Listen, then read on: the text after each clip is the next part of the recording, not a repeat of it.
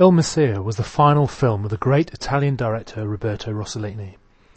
Rossellini's career spanned over 30 years, during which time the father of neorealism made the influential Rome Open City and the highly regarded Voyage to Italy. His personal life was no less colourful. His affair with Ingrid Bergman caused a scandal, but their marriage lasted only a few years. By the early 60s, Rossellini's career was waning. His ideas were changing, and he found himself disillusioned with cinema. Having tried his hand at writing, he spent his final decade working in television, where he believed he could be more effective at communicating his ideas to the masses. The result was a series of films about historical characters, including Socrates, Augustine, and Pascal. Whilst in some ways Il Messia continued along that trajectory, it was also markedly different. On the one hand, making a film for theatrical release signified something of a return to his cinematic roots. Yet Rossellini also found himself with a $4.5 million budget, the largest of his career. However, this appears not to have tempted him to abandon his usual style. The trademark ultra-long shots, which zoom in and out, tracking the action, remain. The film opens with one such shot, somewhat unusually in the time of the prophet Samuel. Having once again been raided, the elders of Israel demand a king to lead them. Samuel warns of the consequences, but the elders ignore him, and the film quickly moves on to show the new king, Saul, proving the old prophet right. This creates the context of messianic expectation, which is one of the film's major themes. This is, perhaps, the first film to really take Jesus' Jewish context seriously. In addition to explaining the messianic hopes of Jesus' contemporaries, various aspects of Jewish practice are explained throughout the film, and the temple and Jewish rituals are prominent throughout. Interestingly, it also portrays Jesus as one of the rural peasant class. Jesus' birth is passed over fairly swiftly. The emphasis is placed instead on the death of Herod, with the script implying that as the last king of the Jews, Herod's death marks the end of the era which began at the start of the film. The other episodes at the beginning of the film also foreshadow later events. The story of Mary and Joseph discovering their young son is missing, and then finding him in the temple is particularly significant.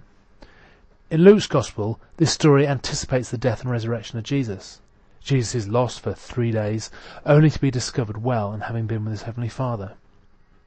This theme is also present in the film, but Rossellini also adds Jesus' mother telling him that he belongs to the law, a statement which echoes through Jesus' subsequent life, and of course his death. Meanwhile, a group of children chant a song that is repeated at the end of the film during the crucifixion. It suggests that little has been changed by the events that have been portrayed. The next two scenes also foreshadow the film's important themes. Whilst Jesus' baptism by John is not accompanied by a voice from heaven, the concept of Messiah is raised again. This is followed, unusually, by the clearing of the temple scene. Whilst this does occur at the start of John's Gospel, most filmmakers follow the chronology of the Synoptic Gospels and place it at the end of the film. Here, as in John's Gospel, the episode anticipates conflict between Jesus and the temple authorities. The main body of the film revolves around Jesus' teaching ministry. This is portrayed very differently from most Jesus films, even the other Italian neorealist Jesus film, Pasolini's Il Vangelo secondo Matteo. Whereas these other films generally have Jesus addressing large crowds, Rossellini prefers to show Jesus teaching to far smaller groups. Even passages from the Sermon on the Mount, often a big set pieces in Hollywood films, are delivered to only a handful of disciples. This reflects the consensus of modern scholarship that the Sermon on the Mount actually consists of a number of Jesus' teaching themes patched together. Il Messia also displays an awareness of the conclusions of modern scholarship in another way. Around halfway into the film, we see Jesus send out the disciples to the surrounding towns and cities to spread his message, as per Mark 6. As they teach the others, they use words usually attributed to Jesus.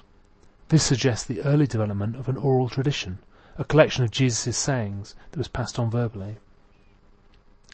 Interestingly, whereas Jesus' ministry is generally credited as lasting for 3 years, here it begins in 28 CE, 5 years before the date the film gives for Jesus' crucifixion.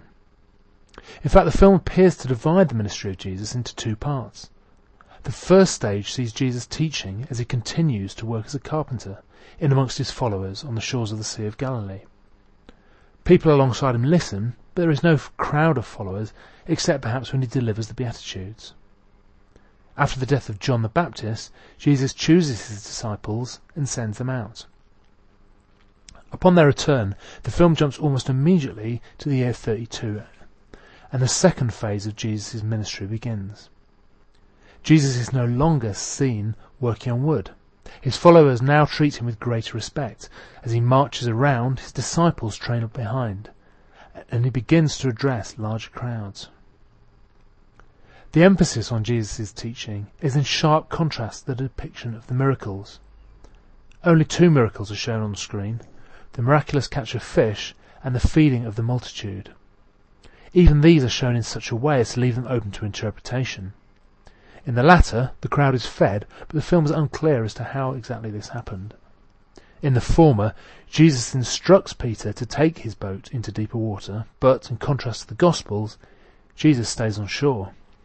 The catching of the fish occurs off-screen, and when Peter and his men return, their boat may be loaded with fish, but there is little to indicate that this is miraculous, opposed to simply coincidental. Throughout his career, Rossellini was at pains to avoid the manipulative potential of his chosen medium, hence his preferred neorealist style. In an interview he explained how this applied to the miraculous. If you show miracles in a film, you can do anything, even flying carpets. So what kind of credibility can you give the things seen? I wanted to make a film that would be appreciated by people of our time. If I had underlined more prestigious aspects, I would have alienated the non-believers. There's more to it than that, however. Rossellini once explained in an interview how he saw Jesus as the perfect man, rather than as God. Elsewhere, he described himself as an atheist, although many commentators try to explain this away. In any case, it's clear he saw the important thing about Jesus as his message, and the miraculous stories surrounding him is simply a distraction. When the followers of the imprisoned John the Baptist visit Jesus, asking for confirmation that he is the one, Peter reels off an impressive list of miracles. Jesus, however, is clearly uncomfortable with this and quickly interrupts Peter in order to distress his work with the poor. The one exception to this is the depiction of Mary, who remains the age she was at Jesus' birth for the film's duration. It's one of a number of ways in which Mary is given special prominence in this film. It's Mary who stays strong as Jesus is crucified, and Mary who later realises the meaning of the empty tomb. In the film's sole flashback, we also see her teaching her son about the kingdom of God in words familiar to us from the Gospels. This last example is one of a number of places where Jesus' teaching is relocated in an unfamiliar context. The aim of this is to defamiliarise the words of Jesus so the audience can hear them afresh. The result is a much more natural and believable telling of the Jesus story than many of the other versions. Whilst its many strengths come at a cost, the absence of Jesus' miracles, most viewers will find Rossellini's reworking of the Jesus story to be invigorating. Thanks for listening. I'll be back with a discussion of another Jesus film next month.